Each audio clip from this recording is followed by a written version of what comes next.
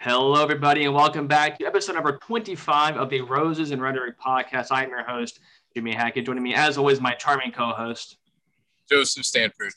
And joining us today, very special guest, Francisco, a researcher in neuroscience at the University of San Francisco. And we're going to go to Francisco first for a quick introduction and then talk to him a little bit about the work he does in the lab. Yeah, hi. My name is Francisco Aparicio. I'm originally from Lakewood, California. The winter school in SD, San Diego, UCSD, and now I'm here at UCSF studying neuroscience. I'm in a lab with a neurologist who studies stroke and recovery after stroke. He does things from working with mice all the way up to the human level where he's doing some brain-computer interface stuff. So we're just looking at neural networks and how the behavior of neurons changes through learning and time and after stroke, and how we can come up with certain treatments, like maybe some sort of electrical stimulation to try to improve recovery after stroke, or even use brain signals to control devices like robotic devices, so like an arm for someone who is has suffered an extreme stroke and can no longer part of their body, right? So yeah, pretty interesting stuff. That is quite a bit, and we were going to come back to that because I think there's a lot to be said for neuroscience. Definitely one of the newer sciences, definitely a frontier endeavor. But before we do that, everybody who's been following the show for a while knows that Joe is not in his normal location. Joe, obviously you're traveling. Tell us a little bit about your travels, where you are, and what brought you there. Yeah, so I'm obviously out of studio today. Decided to make the trip out here to give you some nice scenery to see. You can see behind me, we have the beautiful Brooklyn Bridge spanning the coast, looking beautiful in the background. Came out here to visit Cam and Francisco. Got to point out, Francisco actually just got a big award. Yeah. You want to talk about your fellowship and that type of stuff? Yeah. There's this fellowship called the NSF Fellowship. It's most graduate students apply for it once you're like in your first, second year, and it's basically going to fund me for the next several years.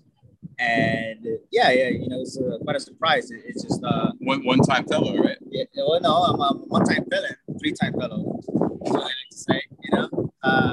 I've gotten several fellowships since I've been here, and it's a good thing. It's wonderful feeling. But I do want to kind of interject for a moment and say that we're kind of not doing the scene justice, because if we look that way, we have all kinds of things going on, right? You have, our setup is a little funky here, but we actually have Alcatraz over there, which is pretty interesting, and San Francisco Bridge back there, right? Actually, that's my bridge, right? So, my name is Francisco, and I'm originally from LA, but, that bridge right there, that big red bridge, connects San Francisco to a county called Marin County, right? And my middle name is Marin, so it's literally like, it's my bridge, right? And so people might say that, there's some certain things that's coincidence, but I just think it's destiny, right? It's just like, I think someone had the intuition to say, one day this man will be right here, and I'm just going to prepare the whole situation for him to be able to tell this story, right? And I think that's really what happened. Anyways, back to you, Joe. Well, wait. Let's not move on. I mean, so I know a little bit about graduate school, and I know that NSF fellows are very hard to come by. I mean, this is actually a very impressive accomplishment. Tell us a little bit about the project that you proposed. As I understand, you went an NSF fellow by proposing a project that they approved for you to research. Tell us a little bit about that process and the work that you did for the fellowship. I mean, that this is an incredible accomplishment. Yeah, so the fellowship, yeah, it's interesting. Yeah, so you're right. You have to they review an application and look at the person holistically, but a component is your personal statement, your letter of references, and your project that you propose. And my project it's a pretty interesting project. So my lab does a lot, right? And one of the things we're trying to do is, when someone suffers a stroke, is essentially you're losing blood flow to a particular area of the brain, it dies, right? And when that area, you're losing neurons, right? And one of the things we're trying to work on is implanting neurons or stem cells or young neurons into that region and having them integrate into the system that is in place there, right? And another thing that happens with a stroke, you can lose projections from one area of the brain to the other. So we're trying to grow neurons in a petri dish with their axons. So neurons are these cells that have a cell body, and then they have this they're kind of like trees. I look at them like trees very frequently. They look like neurons. They have this they have these branches that accept signals, and then they have this kind of like very thin. Just think about it as just a little like cable going outwards that they use to transmit a signal, and we're trying to grow these neurons in a dish with their axons, which are those thin cables that they're projecting their signal through in this dish. And then once they're grown, and have extended their axon, we're trying to implant them into the brain and connect two regions of the brain that they lost their connections after stroke, right? So my project was based on that idea, right? That the brain has this connectivity, and then once a stroke happens, that connectivity is just completely disrupted, and we're trying to reestablish that connectivity and see if we could use that as a form of it's not treatment, but as a way to help people rehabilitate after stroke, right? Because one of the main things, you can do all kind of all sort of like rehabilitative exercises and things like that, but you're not gonna reestablish the connections that were lost in the brain, right? So it's a way of trying to put back into the brain, right? Exactly what was lost, these connections between two different regions, and hopefully by doing that you can help people, just live a normal life, right? And it's just definitely not a small feat. It's like something that has not been done, and it's going to take a lot of effort, and there's going to be a lot of failure. We know it. We've already started experiencing that, but if we could make some sort of progress on that, it would be amazing.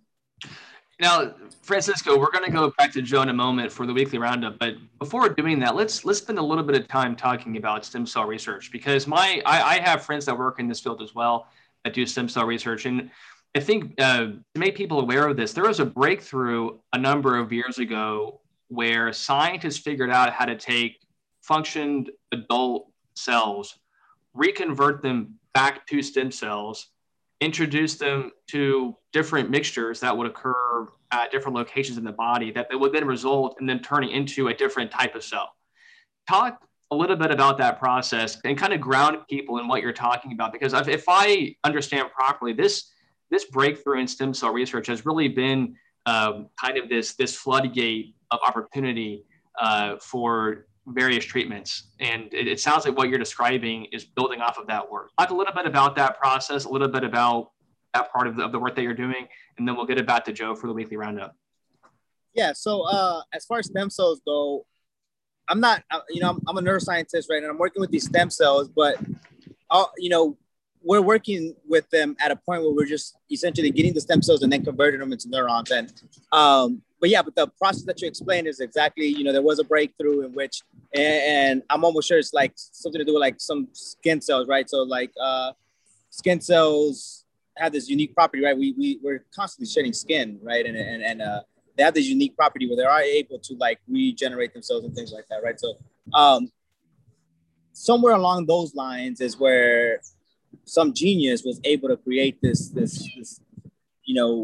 process in which, you're able to revert them back to a state where, they are able to, the term is differentiate, right, into whatever cell type you want.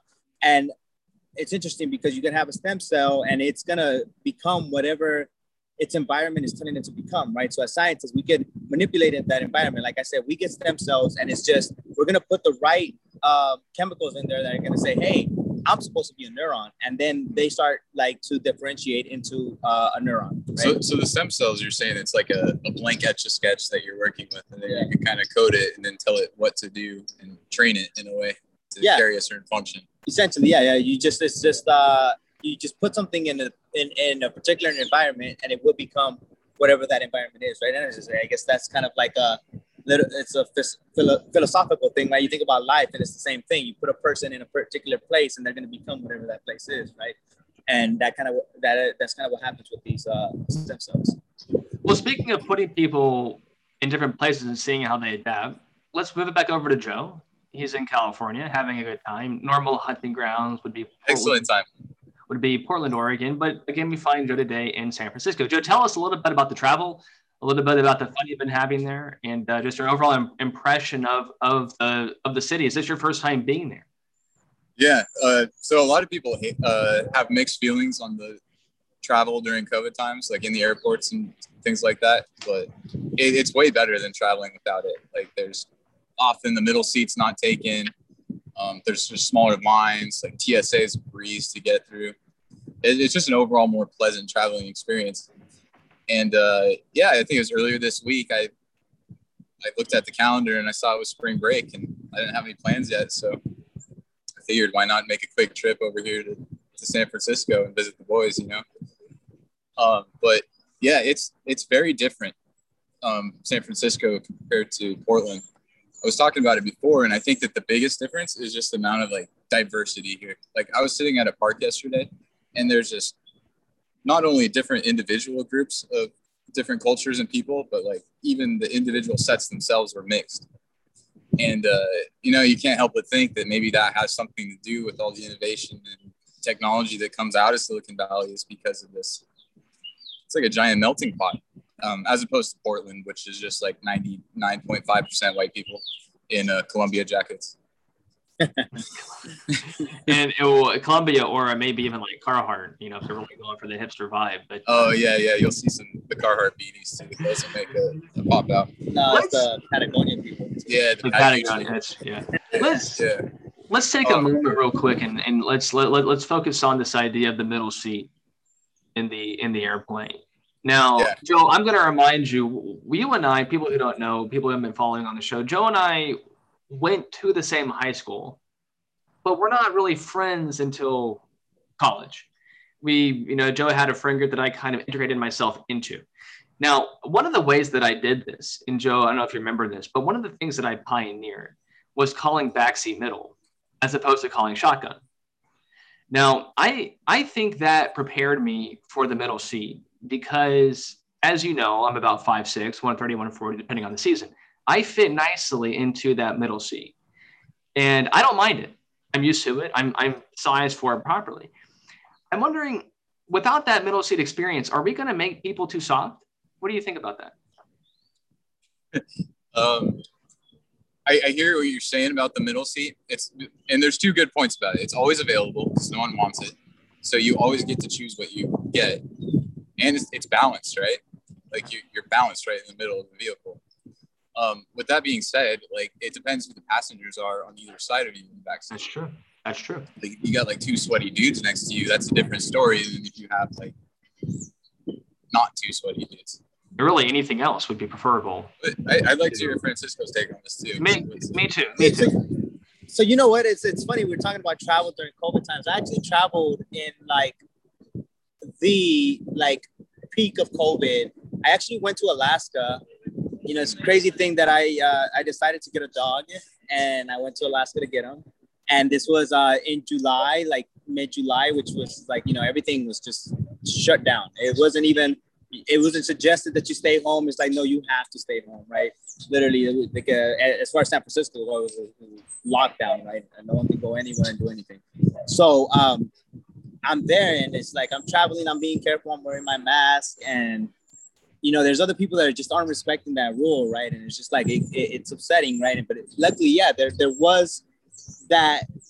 I guess the airlines had the rule where they're not like filling that middle seat, and I have to admit that was nice, right? Just thinking about like just having the space. I think we've gotten so accustomed to just like dealing with the circumstances that you know are enforced on us, right? Like you have to have a middle seat. Why? It's like I like the space. I don't have to be crammed into the space, right? So a lot of times the middle seat for me feels like, you know, it's very, I don't know, it's invasive, and like although if you're okay with people, you can, you know, be in this group, and it is convenient to have it, but I personally think it's a burden.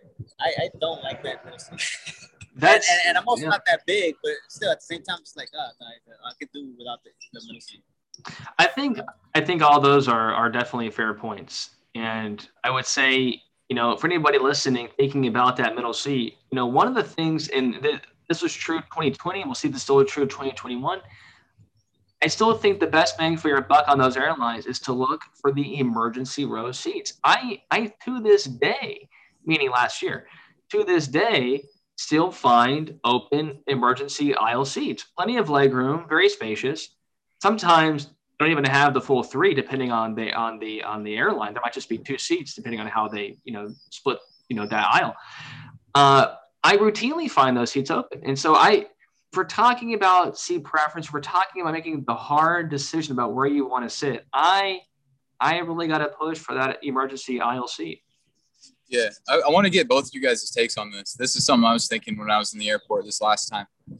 So what if I just wait to be the very last person on the airplane, like boarding group 7, I just let everyone else go, and then I come on. And if I'm the very last person on the airplane and I'm walking up, and as I'm walking through first class, I see open first class seat, I can just take that, right? Like, that's just fair game. No one's what's the worst they're gonna do? Send me to my actual seat? Oh, like, right.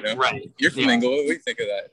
What do you think? Hey, Francisco, what do you think on this? Give us your take on this. What would let's rephrase. Let's say this. What would Francisco do? Let's put him in that airplane. You're rocking what would down. Francisco do now? I'm a very cautious person. Where I grew up is just like there's no getting away with things. It's like because people are automatically assuming you're doing something, right? So it's just like but I coming here, and it's been a different experience, and then seeing how other people walk around and just like take risks that I would not take, because I'm like, it's just, I know where this is going to end up.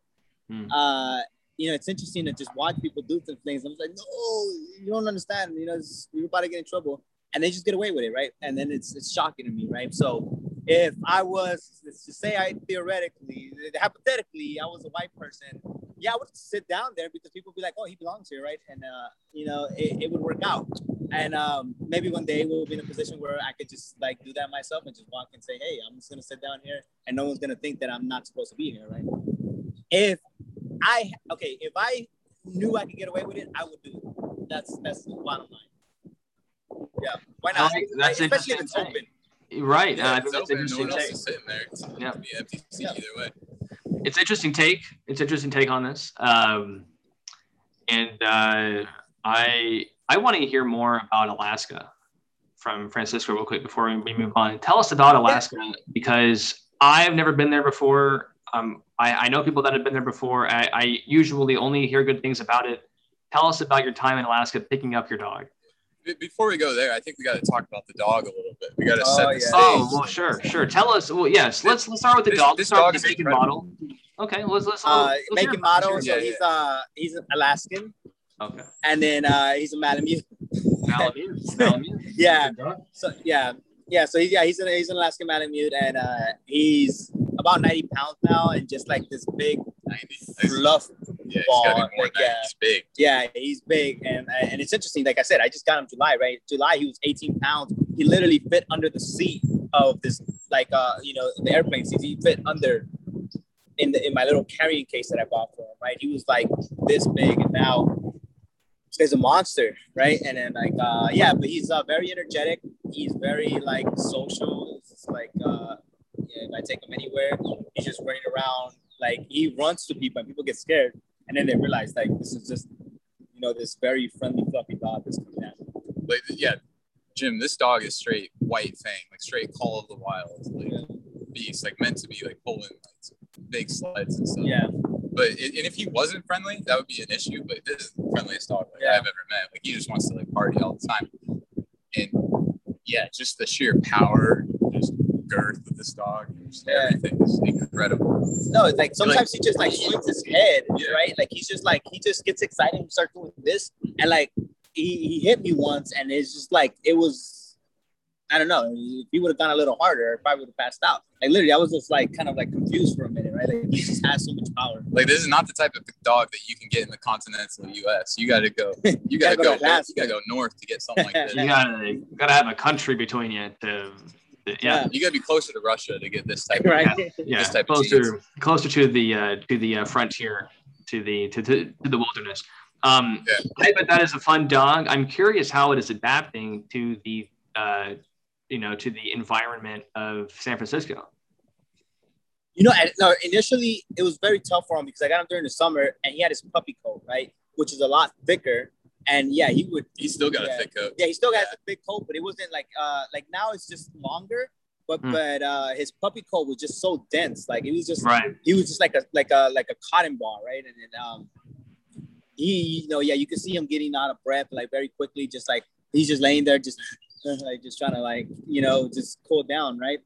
But now he does a lot better, and he's still initiative. He's out in like warm weather for just like doing some extraneous, like he's just like exercising, running around, playing with other dogs. And he's just gonna sit down, and you can tell that he's like he's having a hard time, right? But he does relatively well, right? It's just like they get used to it. I heard that you know what? This is what the breeder told me, that their coats actually adapt, right? So it's like it's not going to be as thick if he's in this environment as it would if he was still in Alaska, right? Because it gets colder there and things like that. Yeah. Now, is the Malamute, is it a water dog? Will it swim? Yeah, I haven't put him in that situation. I think he will. We actually, I was on the beach with our buddy, and he actually, he ran right straight into the water and had no problem. I was hoping he went further in, but he didn't. But I haven't put him in that situation. But I might give that a try. Very good, very good. Well, any more comments on Alaska before we get into the meat of the episode? Sounds like it was a fun okay. Yeah, so Alaska's interesting, right? One thing I didn't know that the North Pole is literally in Alaska. It makes sense because I looked at the map, right, and it's like it's like very far up there, and I guess I just didn't, thinking about America, and like I didn't feel that it was that far up, right? But like literally, I was there and I was on Google Maps trying to just what am I gonna do because everything's shut down, and then I'm shocked. I'm like, wait, this says the North Pole, and I zoom in and then I ask someone about it. They're like, yeah, the North Pole's right there. So I go to the North Pole. And Santa's house is there, and then I'm walking around, and everything it's closed, right? But just kind of trying to see what the situation is like. Then I see this guy, right? He's like walking his dog, big, heavy-set guy, got some beard, white beard, hair, and I'm just like, wait a minute, this is Santa. So I walk up to him. I'm like, excuse me, sir, are you Santa? He's like, whoa, no. Like that's exactly what Santa would say. He's like, I'm just a caretaker, right? And he's just like, okay, sure. So then like he walks into the building and then he told me that I could just like walk around, and like another thing I found out that deer and reindeer are two completely different things. Reindeer actually, they're like horns, whatever you want to call them, actually are velvety, right? And it's like it's interesting that I have pictures, and you can see it in the pictures. You can see the fuzz in it, right? And it's just they're completely different animals, and I had no clue. I just thought it was just like some decorative thing, I guess. I don't know what I thought, but the point is, it was an interesting situation. It was a branding thing. It was a branding decision. We need to put a little point. Yeah, right? Yeah. This is marketing. But Alaska, it seems like a nice place. I would like to go back when it's not shut down. A lot of nature. It was very nice. It was it looked like this at 3 a.m. Right. And it was during the summer where it's mostly sunlight, and it was that in itself. I traveled overnight, and when I got there, it was like 3 a.m. Exactly, right? And it looked like this, and my body was confused. It's just like I'm awake. Let's go, and I'm just like, no, it's not what's happening right now because I just like stayed up all night, right? So but nice place. I recommend. Well, I think that's a nice tie-in for one of the topics for today. You were talking about staying up all night. You're talking about preparing your body for 3 a.m. I wanted to revisit, and Joe, remind me, I'm not sure if we discussed this on the podcast before or not. I want to, again, if we have, we're going to do it again. I have some more things to say about it, but I wanted to talk about the art form, let me say, of the all-nighter. The all-nighter. The all-nighter. Now, and let me explain why. America's been under lockdown for a year or so, and the vaccines are out, and we're seeing signs of improvement, light at the end of the tunnel. All right. Well, guess what? America's been out of shape for a whole year about pulling the all-nighter at the bar scene. And I want to give our audience a little bit of some grounding for things they can do to literally stay up all night and have a fun time. And before we hop into some of the advice that I think both of us have, Francisco being a new guest, let's have Francisco open up a little bit. Francisco, I want you to kind of, close your eyes, kind of go back in time. 2019, 2020, you're going out, you're going to be out all night. What are some of the first things you do to prepare for that endeavor? Wait, before he goes, I just want to say that you don't got to go back to 2019, 2020 to recreate that situation. You got to go back to last night. Yeah. Hey, all right. Well, we could, yeah. All right. Yeah, Well, so then let's hear it. Let's as we're kind of getting these muscles reflexed again. Let's go over some of the do's and don'ts and some of the key prep that we do to pull this off. And Francisco, go ahead and open it up a little bit for us. I'm very much go with the flow type of guy. And people are like ready to go. I'm just like, there might be the slight lag, and it's just like, but you just rally, right? It's just about rallying, and I keep that in my mind. And like that, literally that term, just rally and just make it happen. And you got to get in you have to, soak in the vibes and really like feel what's like the atmosphere is, right? And I think that goes a long way when everyone's like, trying to have a good time. And you're just like, it's this excitement, and that excitement in itself is energy, right? And right. It just, you find yourself where you're having a good time, and I mean, it's hard to just turn it off, right? It's just like, I don't know, you're around a bunch of good people having a good time, and you just want to keep going, right? You want to prolong this good time. And for me, I'm always trying to do that, prolong the good moments, right? Because they can't be few and far between.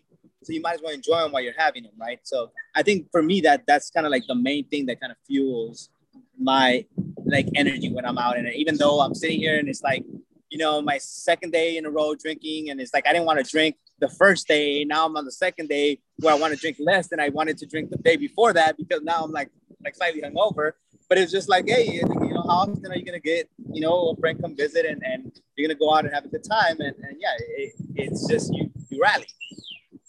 I like that. I think a lot of good advice there. In particular, this idea of the night becoming self-perpetuating. And that is such a key moment in the night. And it has to happen organically. You really can't predict when it will happen. Sometimes it happens at 11 p.m. Sometimes it happens at 2:30 a.m. You never know when the gears are going to take over and run the machine. So we're going to come back to that notion of rallying in just a bit. Let's go over to Joe, though, and have him kind of key us in. Let's build off of some of Francisco's key ideas. Let's add in some of our own.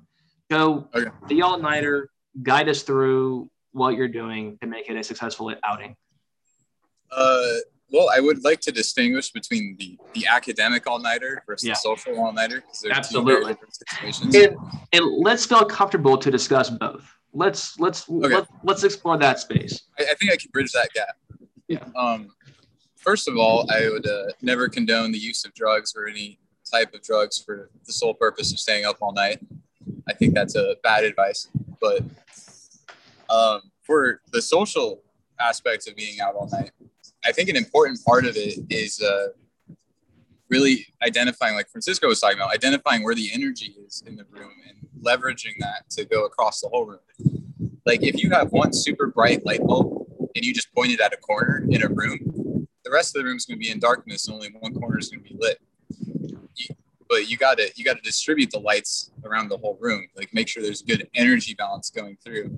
Yeah. And energy is contagious. So if you have good energy and you're bringing that to the table, then everyone else is going to reciprocate that energy, and then the interaction will be prolonged. As far as academic all-nighters, that's where you start getting into hard territory, because you got no one else to boost your state. It's just you and this like boring ass textbook that you're reading or whatever.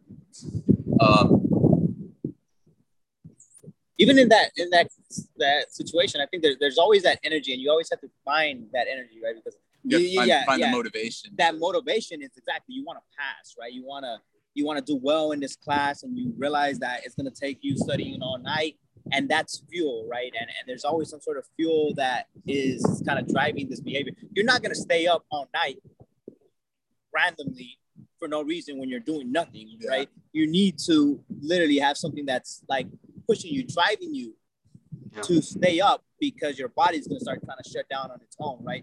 And just like it can't be this this desire to succeed in the academic sense, there's also this desire to have a good time, right? Like absolutely. That's a good point. Like, to not fail the exam or to not like perform poorly the next day, you gotta. That sometimes that's enough to like get you going. Like, you're like, okay, I still have to study like 4 chapters that are gonna be covered on this exam. Like, you got to get it done, and and then you can look forward to that 6 a.m. breakfast burrito. That was always like a good motivator for me. I absolutely agree with that. Let me share, anybody listening, and you guys let me know if you agree with this or not. I always feel, and let me start with the academic all-nighter, close that out, and then let's move over to the social all-nighter and kind of reopen that a little bit. But there's a very toxic effect that can happen when you make the decision to pool the all-nighter. That goes a little something like this. If it's 8 p.m. and your test is at 8 a.m. the next morning, if you're going to go to bed at 10, you only have 2 hours to study. And you got to be lighting rockets to get that bad boy done on time.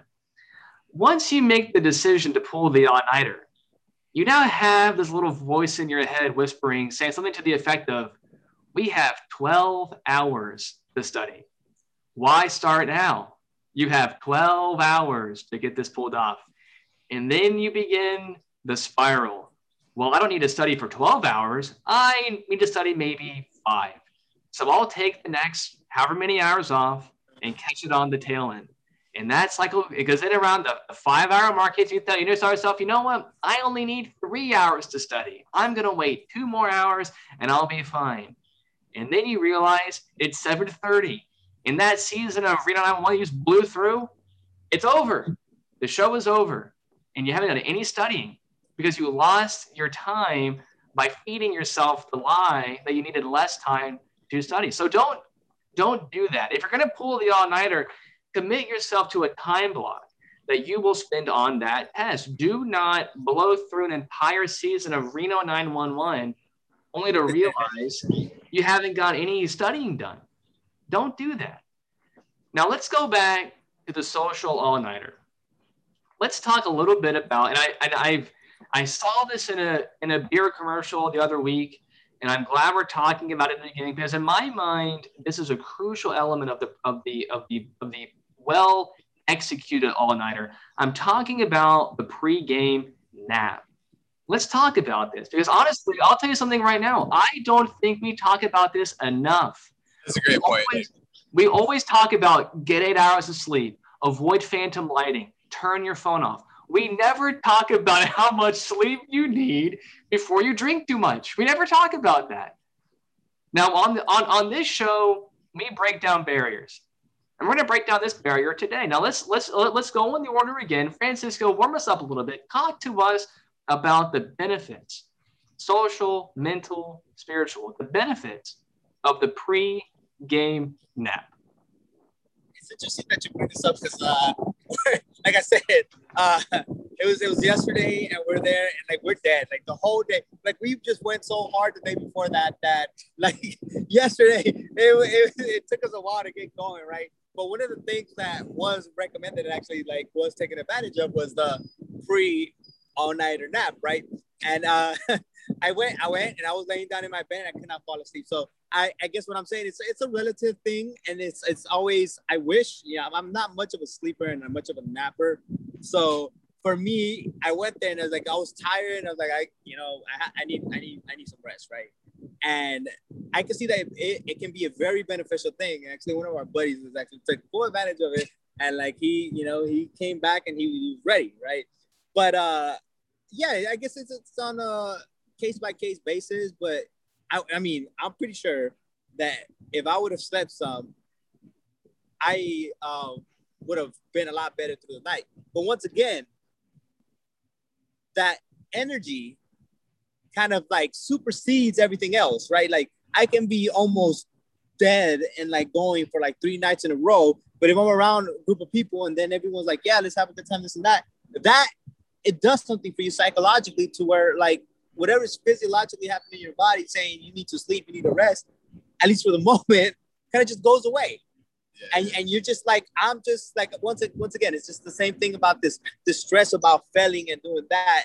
We have the same stress about like letting go of this opportunity to have a good time, right? Because like that ultimately is very important in life, right? Like, just think about how much you work, right? And how much of an opportunity you have to have a good time. And I think for us, because, it's so disproportionate, we work most of the time, and then there's a small amount of time where you could actually have a good time. You're like, I'm just gonna pack it all in. Yes, I'm gonna embrace this. I'm gonna like take it back, full advantage of this. And I think that in itself, it's just kind of, it drives you. It's almost like a panic to say, I'm gonna lose out on this good time. Right? Where people would define, nowadays. I don't like using terms like this, but people say it, and this might resonate with our younger audience. The FOMO, right? Yeah. So there's always that, right? It's just this idea where we're having a good time, or people are having a good time, and you can be part of that and enjoy yourself, and then talk about it one day. I think that's also important, right? We talk about, hey, remember that one time we were having like a great time, we went out and like we were at this bar, and like whatever XYZ story comes up, and I think that in itself is that driving force, right? So yes, sleep is important. Everyone, please sleep, but you can't get by without it. Just saying. I mean, I probably in the past 3 days, I have like roughly 10, 12 hours to sleep in me, and it's like, it's fine. Look at, he doesn't even look tired, right? No, it's still going. Shades, right?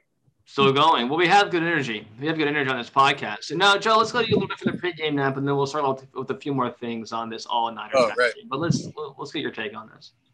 So the key thing to keep in mind about the pregame nap is that everyone's different, right? Like, I'm the type of person that once I get into like a deep sleep cycle, like I wake up right away. So like a pregame nap is only like on the scale of 10 minutes for me. Yeah. Because otherwise I'm just going to wake up and I'm just going to toss and turn, and I'm not going to sleep, and I'm just going to waste another like hour just laying there. But some people take full advantage of that time. They get some sleep cycles. They get after it, But at the end of the day, like, as long as one person from the group gets a good pregame nap in, they can bring that energy that's contagious, and it can spread to the others. I agree. So I agree with hedge your bets. I agree with all of that. I definitely, again, light at the end of the tunnel. We're working through this. Let's all, when it's time to go back out, pull it out. Let's all just try to remember a couple of simple things about the all-nighter. Let's do it right. Let's do it safely. Let's make sure we're, hydrating and all that good stuff. But it's a skill that you need to have. I really think that. I'm the kind of person who, if I needed to, I could pull an all-nighter, drop of the hat. Joe knows this. It's one of my special skills.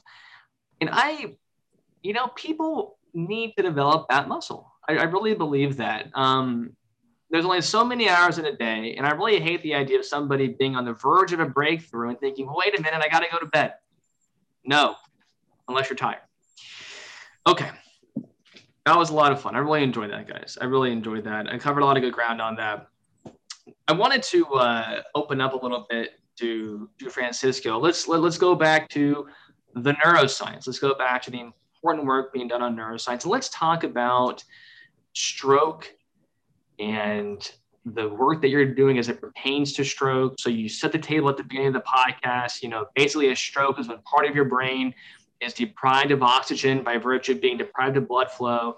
And your group is looking at injecting stem cells into that part of the brain such that those stem cells, or rather they would be neurons at that point, rehabilitate or heal that part of the brain.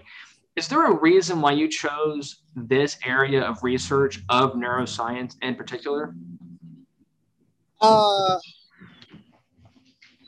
It's interesting, and I don't like, a lot people try to like come up with all kind of reasons for why they're doing X or Y type of research, right? And for me, it's just like this is like I rotated in a couple labs, and I was like, hey, this is something I can see myself doing. So many questions there. I guess the main thing is the difficulty and the fact that I've always wanted to do something that's just not easy, because not easy is fun, right? Easy gets boring very fast, right? And in neuroscience in general, you can have, I mean, we understand very little about the brain, right? Like currently we're, you know, one of the revolutions that's happening in neuroscience right now is the fact that we're now looking at cells that are not neurons, right? And to understand that the field has been built on this idea that neurons are the ones propagating the signals, and that's true. But they're only doing that because the support system around them, all kind of other cells, are doing what they have to do to allow them to communicate their signal. But once that other system starts malfunctioning, it could disrupt the way, you know, these neurons are functioning, right? So there's just so much there, so much we don't understand. And for me, that's fun, right? And it's particularly in this field, in this particular area, it's just that it's for one, it's something very new and something that we are failing at a lot. Like I mentioned, you're gonna have failures because it's just, you know, right now we've gotten to the point where the cells are just there and they're alive, right? And we're just happy that they're there and they're alive, right? Because normally cells just die when you're trying to, you know, put them in a system where they are not naturally in, right? So it's exciting just the fact that they're alive and we can monitor them and actually record their activity while they're alive, but they're not really doing anything, right? And it's just like, you know, yes, it's been some sort of failure, you know, I guess relatively, when you start thinking about what can you actually like, well, what the end goal is, but at the same time, it's just like, it has been some progress, right? So the thing is about talking to this PI and like the primary investigator, the guy that runs the lab, and the way he thinks, he's just always thinking about doing something revolutionary and doing something big, right? And for me, it's very like it drew me towards that lab because it's just like, I know that, you know, a lot of people take particular paths in their, you know, education and career paths, right? But for me, it's like I got to the point where it's just like, I want to do this because it's a passion and it's not like what I'm gonna make of it, right? It's like, I don't care. It might take me longer to take on this like crazy project and do something, but I want to do something meaningful. I told him I want to do something impactful, and I don't care how long it takes me. And I just want to be in a place where that's gonna, you know, foster that and allow me to do something impactful. And he said, like, yeah, I completely agree, and he has lived up to that. Like, I'm sitting down and we have conversations, and it's like sometimes unproductive, I'll admit, but we're talking about like some like crazy ideas, and like we're literally trying to do something that people, if you ask any other like well, a lot of other neuroscience, not any, but just like other neuroscience, they'll be like, yeah, why would you do that? And we're just like, why not, right? That's, I guess, the mentality we have. Why not? And we're gonna do these things that are gonna be revolutionary, and hopefully I can be a part of that, right? And one of those things is just taking on projects like this where you're literally trying to inject some stem cells into a stroke cavity and have them innovate into the system. And the idea of that, just think about that, right? It's I don't know if it's just my bias, just my brain, just thinking about it with the knowledge that I have, but just the fact that you're introducing something into a system has no business being there, and then it becomes part of that system. And not only that, it actually drives some sort of like change in behavior, right? I think that's amazing to be able to do that. We do that like often all around the world, right? And it's like, but the brain is just complex, and like I mentioned, there's all kind of cells involved there. So there's a lot of work that can be done there, and I just feel like this path that I've taken, right? This project, right? About, I could probably spend my career trying to regenerate the stroke cavity, right? And I guess that's one of the main things that draws me to a project like that. Yeah. This is really nice because, you know, two of the recurring themes on this show, one is the role of complexity in life, two, the value of secrets. The two normally go hand in hand. The more complex something is, the better it can hide its secrets. Describe a little bit where the cutting edge of stroke treatment is now with regards to the stroke cavity, and explain why you think your research is better than the current methodology for care. Well, the current methodology is, there is no methodology there. Like, it is just frankly, you have a stroke and it's just trying to do some sort of behavioral treatment, just like we're gonna get you to go through some sort of rehabilitation, try to regain whatever function you lost, because the brain is amazing, right? So this is one of the things why, it's interesting to look at the system before and after stroke, because you can lose a portion of your brain, literally a portion of your brain, and be completely fine. Because the rest of the brain will take over. Yeah, somehow the brain is able to readjust its activity. There's a term called functional connectivity and like structural connectivity, right? The way the actual biology, like I said, there's neurons, and the way they're connected, that's the structural connectivity. But even within those connections, some can be weak, some can be stronger, and that's functional connectivity, right? Yeah. So you can have the brain, even though it's connected in a particular way, it can change its activity in a way where it's now functioning completely different, even though structurally still connected the same way, right? Yeah. And so I have a question on that. So typically, like, different parts of the brain are responsible for different activities, like the hippocampus for memory or the cortex for judgment. But we're saying that doesn't always have to be the case. Like, if you're in an accident where you have part of your prefrontal removed, like, will other parts of your brain pick up the slack that part? No, not to that extent. It's the whole thing we're talking about, like, you have the motor cortex. It's such a vast region. It's a good portion of your brain that if you lose a portion of it, which is traditionally like taking, it has a role in facilitating some sort of behavior, then there's an immediate region around that can step in if something goes wrong, right? But when you start talking about different areas of the brain, we have different types of cells, right, that are just completely different physically, right? Well, biologically different. Their shapes are different. They're non-redundant. Yeah, well, within the region, they're redundant, but you talk about across brain regions, they're just different enough to where even if you try to force them to behave a particular way, they will not behave that particular way because, there are certain properties that is just the amount of channels they have, or the amount of there's just so much involved. Structurally different to where you can't even force them to behave the way you want them to behave, because they just can't, right? It's just they're structurally different, right? So that's the thing. Is if you have two adjacent regions that are really close together, same type of cells, and and it happens in stroke, right? That's one of the things that's been documented. You have some reorganization of the functional connectivity around the stroke region, right? But if you go somewhere from the motor cortex to the visual cortex, right? It's just completely different cells that are behaving differently, and they're just there's things temporal differences, and that's very important. Just how can a cell fire, and what patterns can it produce is very important when it comes to trying to deliver a very specific signal, right? And certain neurons are just not going to do that because they're just right? So to answer that question. Okay, cool. Yeah, that was actually really, Joe, I had a similar question. I'm glad that you asked it because I was curious about that as well. Is there ever a threat or a danger of host rejecting the new cells the way that you might reject an organ transplant? When we make these cells, are you using the host skin cells to grow the neurons, or how does that come into effect?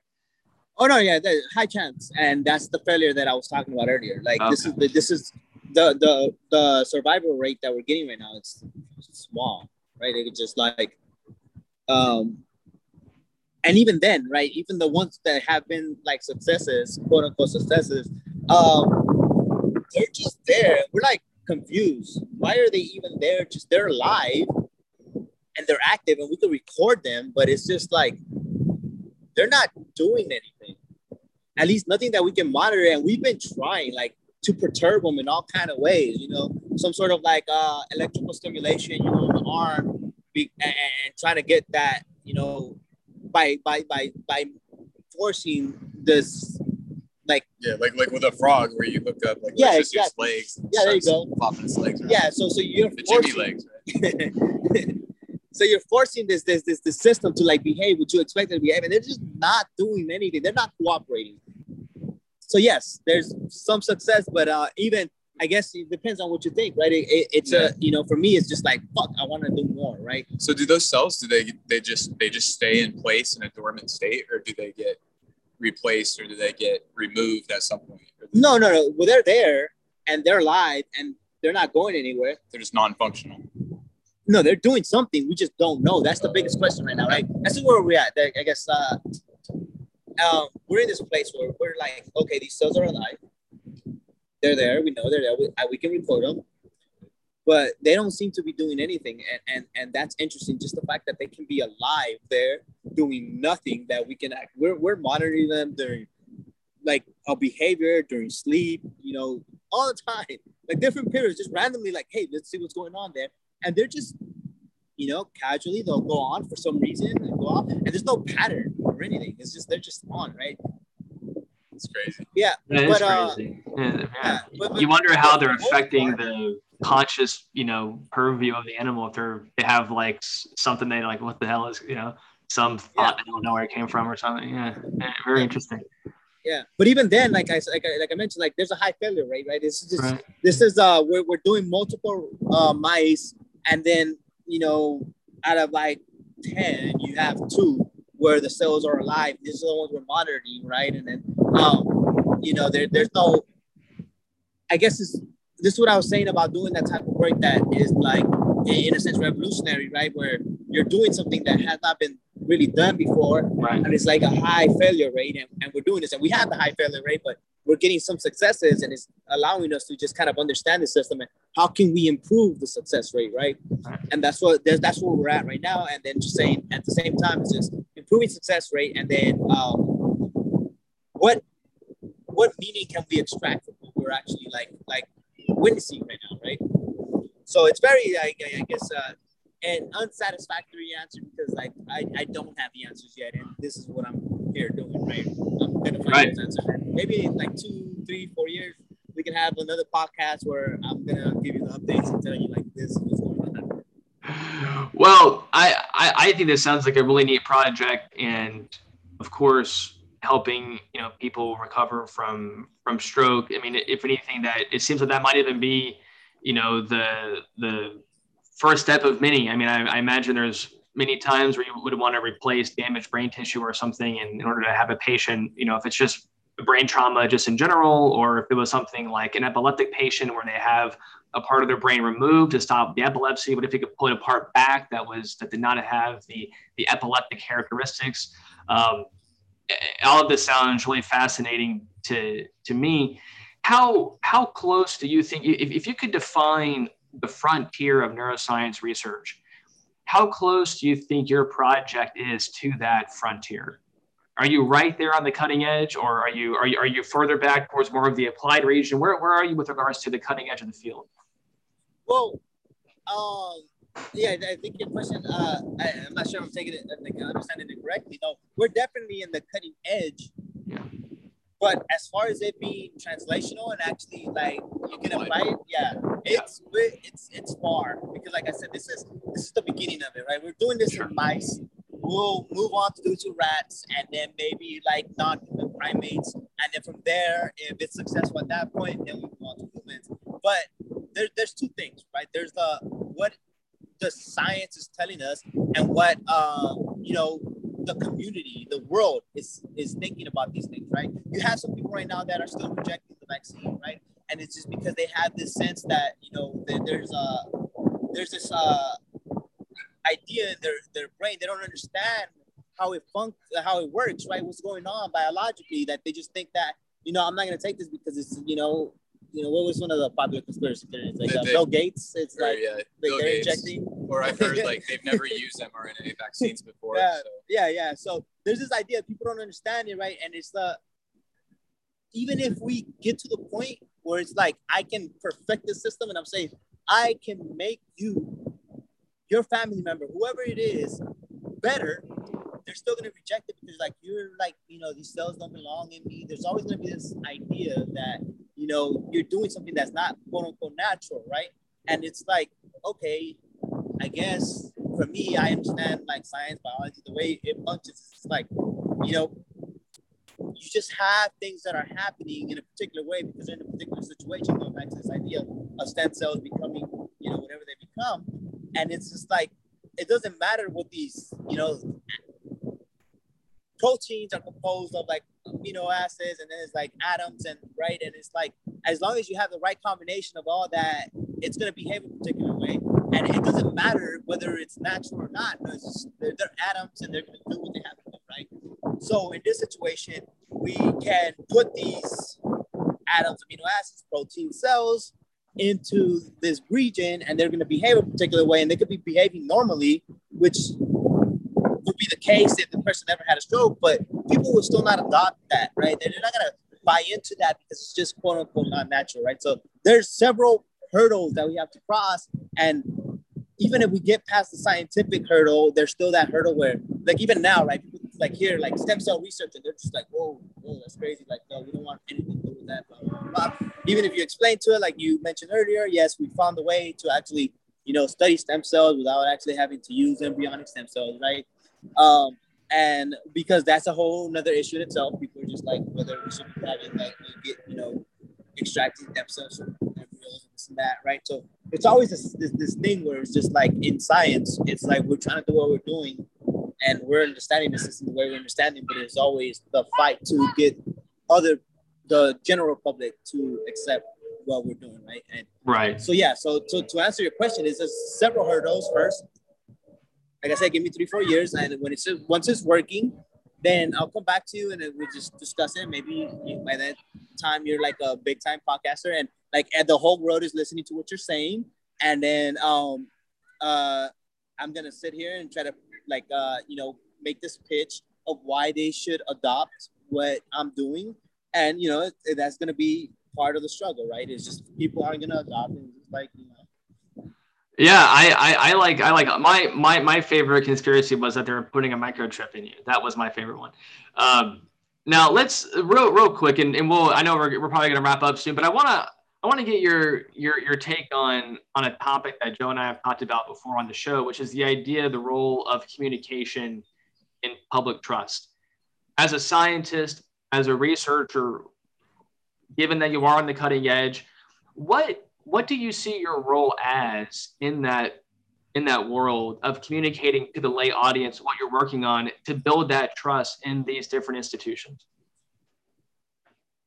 Oh, that's a very interesting question. I don't think I've really thought of that. I think about that in the context of trying to uplift particular communities, right? Like communities where I come from is just that it's not about it's about establishing the communication because it's not there, right? So, there's tremendous value in helping people to understand what you're doing, even though they don't have the educational background to do it, right? And it's like, I'm not saying that anyone is beneath anyone else. It's just that, and even in science, right? Like, I'm in a lab right now, and I'm learning a lot, but I feel like I'm lost, right? I just joined this lab, and this happens. Like I was in a lab before, and when I joined it, I was just lost. And then with time, you gain some of the knowledge, some of the fundamental, the background knowledge, and you're there. And then now you're able to have these crazy ass conversations with people that you never thought you would have. But then the moment, like in science, it's just so niche that you can study something very specific, and then everything like outside of your lab, people, although they're intelligent, like we're talking about some of the biggest brains in the world, they're just completely lost on what you're doing. You have to explain it, right? So it's very important to be able to explain and to tell people exactly what you're doing and to get to understand, because that builds some sort of foundation. It's about sharing the knowledge and trying to get other people in a place where they can use the information you have to build something that they're doing.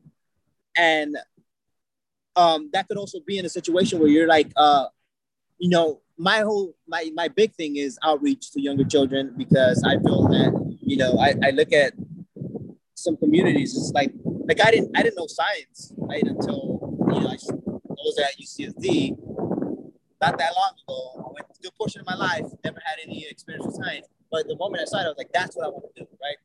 And I can imagine just being around, I want to expose more and more people to science.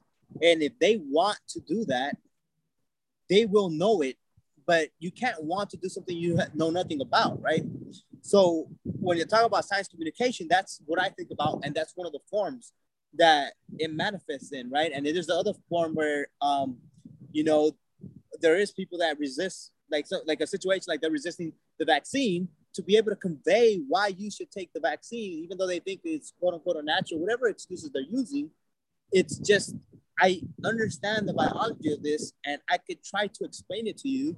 And if I can get you to understand, then maybe you'll come over and you'll say, like, I'll get the vaccine, which we know is a positive thing, right? As scientists, we know that you should be, you know, if you get offered a vaccine, just take it, because it's the only way we're going to get past the situation. The only way Joe's going to be able to come SF and fully enjoy SF, you know, in its full openness, right? I got my first shot on Thursday this week, so my next one will be in about 4 weeks or something like that. But Joe, I feel good. I feel good. I got the Pfizer vaccine. Got my first shot on, like I said, Thursday in the evening. You know, I had a headache last night, but I always have headaches, so I don't know where it came from. And I don't think there's any correlation there. No, I don't think so either. But yeah, no, I feel good. Joe, a chance for a question. I know we've been going back and forth. Yeah, just one follow-up question, and then we got to get to the album of the week. I know we got it. Yes. Really great album. Really great yes, let's do that. Let's do that. Yeah. But my question is, so for Francisco, you're saying that you do this research on stroke rehabilitation, and you do it on a clinical or experimental level on mice. Does that mean that you somehow induce strokes into the mice's brain that you then attempt to correct? Yeah. How do you induce the strokes into the mice's brain? Yeah, this is getting into this touchy subject because people start thinking about like animal rights and things like that. And like, you know, it's like, but for one, I want you to know that these mice are treated better than I am. Like, they are probably more important than I am to, like, you know, science. Like, they you know, the hurdles we have to, like, you know,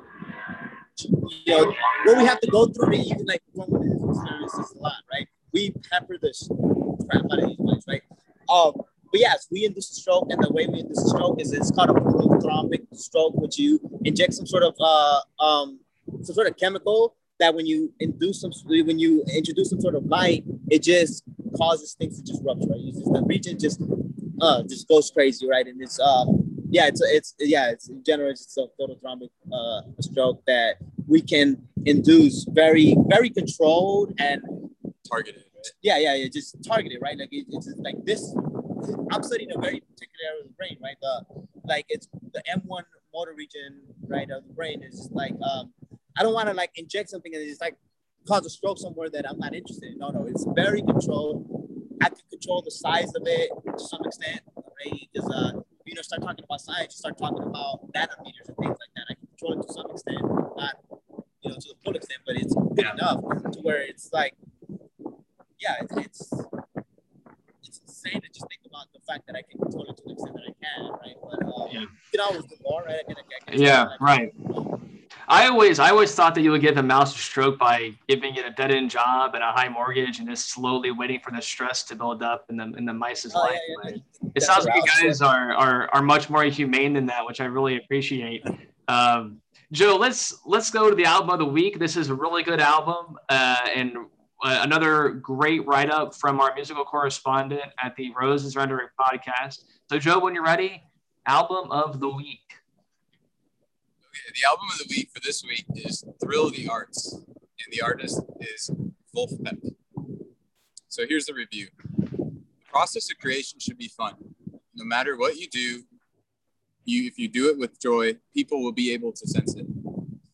This week's album is brought to you by Vulfpeck, titled Thrill of the Arts. I don't know Vulfpeck's origin story, but I imagine they all met at a local YMCA after playing pickup basketball game. After the game, while chatting and taking off their New Balance or Nike Air Monarchs, they soon realized their shared love of funk music and became friends. Their next logical step was to move to LA and form a band. Vulfpeck's debut album, Thrill of the Arts, is a tightly produced funk album which hits the soul and pop music. The overall sound of Thrill of the Arts is seriously groovy and infectiously fun. Vulfpeck's music somehow conveys the comfortable absurdity found within great friendships. The production of Thrill of the Arts captures that joy as they were simply jamming in the studio. The lyrical tracks Back Pocket, Funky Duck, Game Winner, and Christmas in LA are all witty and amusing. The album ends with the track Guided Smile Meditation, which is the most elaborate fart joke you have ever heard. And as one comedian put it, you don't have to be smart to laugh at a fart, but you'd be stupid not to. I would recommend listening to Thrill the Arts when you just need to smile. Art is at its best when it allows the observer to just walk around in their own minds, and we all deserve to walk around in the sun from time to time.